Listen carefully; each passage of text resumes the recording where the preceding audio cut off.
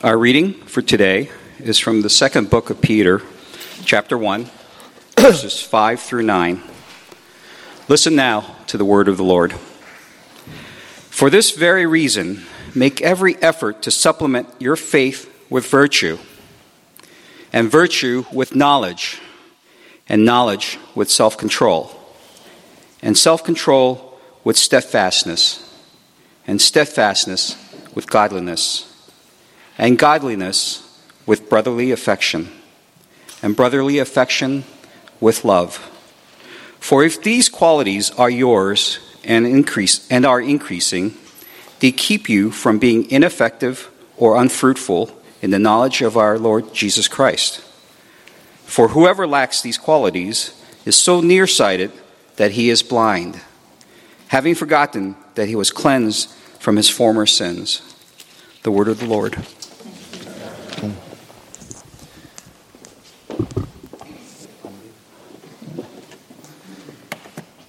Good morning, everyone. It's good to see you guys. I guess we're missing a few people today as we have a few of our mission teams out. I guess Kenya went out this past Wednesday, and I guess West Virginia just left today. So a lot of our people are missing, but we're grateful that they could go on our behalf and bless the world. So let me pray for us as we get into our word today. Dear Father, Lord, I thank you again for this morning. We pray especially for our brothers and sisters who are serving you in Kenya as well as West Virginia. God, we thank you that your love is for this whole world, and God, that you invite us to be participants in sharing this love with the people around us. And so, God, we thank you for this time that now that we could go into your word, would you lead us and guide us? In Jesus' name we pray. Amen. So, I serve as the youth pastor here, and this past year, we've been having a theme on this question of who am I? And so, for those who are in youth group, what is the answer to the question, who am I? Can we say a little stronger together? 1, 2, 3. All right. So we've been memorizing a verse. So what's the verse that we memorized? Isaiah 41:10. Can we say those for those who know it? Fear not, for I am with you. Be not dismayed, for I am your God. I'll strengthen you and help you. I'll hold you with my righteous right hand. So, I don't know, some of you guys have maybe memorized TMS when you guys were in your college days. You guys may be memorizing the NIV. So if you guys know that, you guys want to quote it with me. Isaiah 41:10. So do not fear, for I'm with you. Do not be dismayed, for I am your God. I'll strengthen you and help you. Uphold you with my righteous right hand. So it's I think for me, one of my favorite verses of all time is Isaiah 41:10. And basically, I think the idea is really challenging in this verse is that to fear is a command that God gives that we're not supposed to fear. So to give in to fear is actually we're falling into sin. And I think a lot of us face fear a lot. But the reason that we don't have to be afraid is that God is with us. Like that is the key. God is with us. And so actually, as we talk about our identity, we've been talking about various parts. It's actually a very big answer. So we've been talking about I am with you. I am a creature, I'm in Christ, I'm justified, I am adopted, I am a saint, I am a servant of Christ, and I am not yet perfect. So today, I guess I'm just for inviting the rest of the church to kind of hear the concluding message of our series on this question, who am I? And we're going to be talking about this idea that I am loved. So another verse that our group has memorized, I guess from the previous year, is Romans 12:2. Youth group, are you guys ready to try to tackle this one? What's Romans 12:2? Do not be conformed to this world.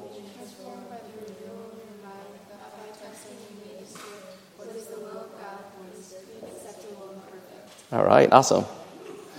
So again, I'll just say again, do not be conformed to this world, but be transformed by the renewal of your mind, that by testing you may discern what is the will of God, what is good, acceptable, and perfect. So basically, in this passage, it kind of talks about this idea of being conformed or being transformed.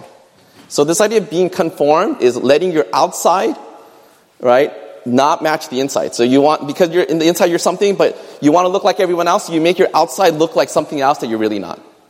So for those who have put our faith in Jesus Christ, we are children of God. We are transformed new beings, but we're tempted to look like everyone else. So instead of looking Christian, we start looking like everyone else in the world. And that's this idea of being conformed. The idea of being transformed is allowing what's in the inside to permeate to the outside. So my outside starts looking like what's really on the inside, right? And so the challenge for us is we're trying to be different by living out who we really are, that we are children of God. And so in our passage today, in 2 Peter 1, 5-9, it's this idea of like, as God is inside of us, certain things are supposed to be permeating out of our lives, and there's like 8 qualities that we kind of see. So it says, for this reason, make every effort to add to your faith goodness, and to your goodness knowledge, and to knowledge self-control, and to self-control perseverance, and to perseverance godliness, and to godliness mutual affection, and to mutual affection love. For if you possess these qualities in increasing measure, they'll keep you from being ineffective and unproductive in your knowledge of our Lord Jesus Christ. But whoever does not have them is nearsighted and blind, forgetting that they have been cleansed from their past sins. So this verse kind of starts out for this very reason. And so when it has this, we have to go backwards and say, what is this for this very reason? So in verse 3 and 4, it kind of gives us the explanation. His divine power has granted to us all things that pertain to life and godliness, through the knowledge of him who called us to his own glory and excellence, by which he has granted to us his precious and very great promises, so that through them you may become partakers of the divine natures, having escaped from the corruption that is in the world because of sinful desires. So basically he's saying in this passage, to summarize, our goal is that God has given us everything for life and to godliness. Like our goal is to become like Christ, to have a full life. What is the source of this? How do we live this divine life? And it says he has given us his divine power. So how do you connect my life, which is like here on earth, and then God has given us his power? What's the connection between? And that's what verse 2 Peter 1, 3-4 explains very well, is that basically he has given it the knowledge of God, and he has given us his promises. So I guess one way to kind of look at this is that like if we are like light bulbs, right? And we're lights in this world, right? So we are this light, and then God is this eternal source. He's like the generator, right? But then the way you connect this are the cables. And the cables are the promises of God, right? And so that's how we live this full power, is that God has given us knowledge of him, but he's given us his wonderful promises. And then through this, in our back to our text here, it says, for this reason, make every effort to do this. Why this is very important is the order is very important here, is what starts is not the action, like go and do a bunch of stuff. Here are the commands, go. But it says no. The basis is what God has given us. He has given us his divine promises. He has given us his power. And because of that, now go. Right? So everything God has called us to do is not for us to just start doing. That's not Christianity. It's more because of what God has done and all the things he's given us. Then he calls us to go. Right? And so the order here is very important. But with this, he describes various qualities that we're supposed to be growing in. Faith, goodness, knowledge, self-control, perseverance, godliness, mutual affection, and love. But in this context, the idea is keep growing. Don't ever stop. Keep going. And so here there's actually a warning, is that many of us can start the Christian life, but many of us can become indifferent and start, instead of going, we start slowing down, and we start becoming indifferent, and instead of caring, we stop caring, and we start drifting. And that's what this warning is. And so especially as I talk to the youth group, is maybe you guys are excited. Yeah, maybe youth summer camp that we have, you guys are excited, but we can start drifting. And this passage is giving us a warning. How do you deal with when you're starting to drift? What is going on? And in this passage, actually, verse 9 actually gives us a very clear reason of what our problem is. So I'll read verse 8 and 9. For if you possess these qualities in increasing measure, they'll keep you from being ineffective and unproductive in your knowledge of our Lord Jesus Christ. But whoever does not have them is nearsighted and blind, forgetting that they have been cleansed from their past sins. So I guess I want to kind of focus a little bit more right now is just what is the problem? What stops us from keeping going on? Like, why don't we just keep growing in all these wonderful things? And he says in this passage very specifically, for whoever does not have them is nearsighted and blind. I don't know if you've ever thought, are you nearsighted or blind? I guess maybe physically I am a little nearsighted. I misplaced my glasses yesterday, so I have to look a little closer. But it has this idea of being nearsighted and blind. And I kind of feel like there's like a twofold blindness that we have kind of possessed. Nearsighted, I guess one way maybe looking at this in nearsighted is I feel like as you're trying to look forward, you can't really look that far ahead, so all you can see is like the immediate, right? And I think there's this context of also maybe like looking backwards, that you just completely don't see it at all. And so all you do is you're stuck in this little bubble, and that's all you can see. But life is so much more than this little bubble. There's this grand future that God has for us. And as we look to the past, we see all the things that Christ has already done for us and how he has shown grace throughout our lives. And so maybe some of us are like, we're living this very nearsighted life. Right? I don't know if you ever feel like that. I feel like for myself, once having children, I feel like this nearsighted life is almost like everyday life. Like all I see is like, what do I have to do today? Like, do I have to do something for the kids? Or I got to do this for the ministry. I got to go do that. And I just feel like I'm always being pulled in every different direction. And I just feel like I'm just treading water. I don't know. Do any of you guys feel that in your life? Do you guys feel like you're just treading water? Just because there's so much stuff going on. And so that's why many of us in our viewing and looking at life, we're in this little bubble. And that's what Peter is trying to invite us to say, hey, there's something so much bigger. That God, you have to look into the past, but you have to also look into the future, and specifically in what God is doing. Right? God is the thing that's many times the thing that we're losing out. We're just looking at my life, and we're just like everything's circling around my life. This is me. Right? And so as we kind of think about this, I feel like there's kind of a twofold problem here as we kind of what causes us to be nearsighted. I think one, I guess, as we've been talking for youth, we were talking about identity. We know that we are the children of God, we're loved by God, but the world teaches us something very different. Like, how does one get value? How does one seem to be popular, successful? And I think many times it's like the more you do, the more successful you are, the more you can accomplish, you'll have higher value. So I kind of think of like extrinsic value versus intrinsic value, right? If I had two people and person A was maybe making 6 figures or 7 figures, maybe teaches Sunday school, helps old ladies cross the street, and then you have this other person who's maybe mentally handicapped, instead of helping society, is taking like resources from society. Like, who of these two people would be more valuable? And I think in the world's eyes, it would be clearly person A, right? Because they're like contributing to society and doing all the stuff. But person B is like taking away stuff. This is like a drag to our society. But in God's side, they're both loved by God, right? And that's why I'm saying that that's kind of like the world that we live in. We're tempted to say, I got to be like person A. I got to be more successful. I got to accomplish more. I got to do more and more and more, right? So I think that's part of it, right? There's this world teaching that you are more valuable if you could do more stuff. But I think the second thing is, I guess, is that what just the world teaches? But I think deep down, there's also just a lot of pride. Our pride really likes this concept of being successful, right? So I think fundamentally, we believe that we can live the Christian life with our own strength, right? So like, when we see a command, you're like, all right, I'm going to, with all my might, I'm going to try. And just like, if I just like gut it out a little stronger, if I just have more determination, I can make this happen. And I think a lot of us fundamentally believe that. But that's not how we live the Christian walk. Basically, anything that's supernatural, it's only by the grace of God we can do any of this stuff. We in ourselves do not have the ability to do supernatural things. We can do physical things, but we cannot produce supernatural things apart from God's grace. Right? And so one thing we just have to fundamentally, do you believe that apart from God, do you believe you can do nothing? Or do you believe like with God, I can do all things? Right?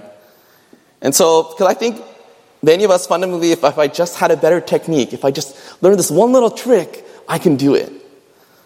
But that's not true. And I think deep down, really, I would say for myself, instead of really, I want approval from God, I just want approval for myself. I just want to look at my life and go, man, look what I did this week. I feel good about myself. Like, I want to prove myself. That's what I'm more concerned about than necessarily God's approval or other people. I just want to feel good about myself. And I feel like that's the form of pride that many times keeps me in this nearsighted bubble, because I felt like I accomplished something. I felt like I did something. I feel like I didn't waste my life. But in all this, the fundamental mistake is we're leaving God out of the picture. I see my life in the lens of myself, and I miss God in all this. And that's why I think Peter goes back to says, but whoever does not have them is nearsighted and blind, forgetting that they have been cleansed from their past sins. And what Peter is, I think, really inviting us is to invite God into our lives, into the different challenges and struggles that we may face in our lives. Is God a part of that? And so basically we're given this option to humbly receive the grace that God gives us, to depend on Him daily, to turn to Him, to look to Him, or to say, I can do it myself. I got this. I got this. And I think when we fall into the trap, especially of the second one, it just gets tiring and more tiring, and just you get exhausted, and you're just like, I just got to try harder. But it just drains you, and it can really leave us in a major rut. And so basically, I feel like I would say there's a disconnect between what we believe, what we state we believe, versus what we practically believe. Our stated belief is, my identity is that I'm one who's been loved by God. But our practical belief is, my identity and self-worth are determined by whether I'm popular, respected, and successful. So I'm asking you, are you living in what you truly believe, that God is who He says we are, or do you believe in this other idea, like, well, if I just do more stuff, people will like me. I will like myself. And that's the tension that we're facing. And again, Peter's inviting us, we need to look to God. I just want to read a quote that I read from a book written by Elyse Fitzpatrick. It says this, Peter is saying that ongoing failure in sanctification, the slow process of change into Christ-likeness, is a direct result of failing to remember God's love for us in the gospel. If we lack the comfort and assurance that His love and cleansing are meant to supply, our failures will handcuff us to yesterday's sins, and we won't have faith or courage to fight against them, or the love for God that's meant to empower this war. Please don't miss the import of Peter's statement. If we fail to remember our justification, redemption, and reconciliation, we'll struggle in our sanctification. So remembering what Christ has already done in the past, His justification, will empower us for today's battle. Right? So now as we look at the solution, what are we supposed to do? So I think fundamentally I would just say we need to remember Jesus. Simply, remember Jesus. Remember God. And in this case, specifically, what He has already done for us. Jesus has died on the cross. There's nothing you can do to earn more of His love. There's nothing you can do to get more blessings. God has, by His grace, He has chosen to love us, and we are His. So that'll be the first thing. I think the second I would say is remember your identity. Who am I? That I am loved. In 1 John 3:1, it says, see what kind of love the Father has given to us, that we should be called children of God, and so we are. We are children of God. He is our Father. Romans 8:38-39 says, for I am sure that neither death nor life, nor angels nor rulers, nor things present, nor things to come, nor powers, nor heights, nor depths, nor anything else in all creation will be able to separate us from the love of God in Christ Jesus our Lord. We are loved. Praise the Lord. The other thing that in light of this context is, as we look, so part of it is looking to the past, remember who we are, remember what Christ has done, but the other part in this context is also looking forward, and how we look forward is claim the promises of God for your life today and for tomorrow. Again, as we read in 1 Peter 3 and 4,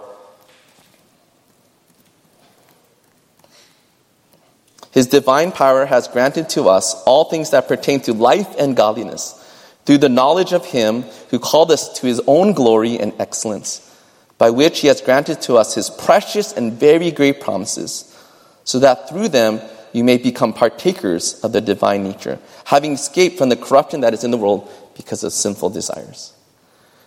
So I want to encourage us, have you been claiming promises of God? Have you taken God's word seriously and say, God, if this is true, I'm going to hold on to it? Sadly, for many of us, and even including myself, unless we're in such a bind, we don't cling to the promises of God. Unless we're at a place where everything else is failing, we probably will not cling on to Him. But that's what He's encouraging us, that He has given us this great power, And it's connected to his promises. So we need to cling on, to hold on to them. Some passage like Matthew 6:33. But seek first the kingdom of God and his righteousness, and all these things will be given to you as well. Right? As we seek God and think about his kingdom, then God will say, I'll take care of the other details of life. Proverbs 3:5-6. Trust in the Lord with all your heart. Lean not on your own understandings. In all your ways acknowledge him, and he'll make your path straight. I guess for me, I was just kind of thinking about, this past week, I guess as some of you guys know, a few weeks ago, I had kidney stones, and so I wasn't able to attend church on Sunday. So I went to the emergency room, and by the grace of God, when I went there, usually emergency rooms are pretty crowded and busy. When we first got there was no one there. So I got to go in immediately, instantaneously. And it's helpful, because all they can really do is give you pain meds so that you can deal with the pain. They can't really do too much else. So I would just, during that time, all I could do was kind of yell in pain. And I was so grateful for Kemi to kind of help me to go through it, but I was just in pain a lot and just kind of yelling a lot. And but grateful for, just the doctors. And I think just seeing the different doctors who are helping me, I just thought of different people in our church. They're like, oh yeah, I think of this person, that person. If I was at their hospital, they'll be checking me out right now. So everything overall went well, and since then I haven't had any other pains and stuff, so thanks for your prayers.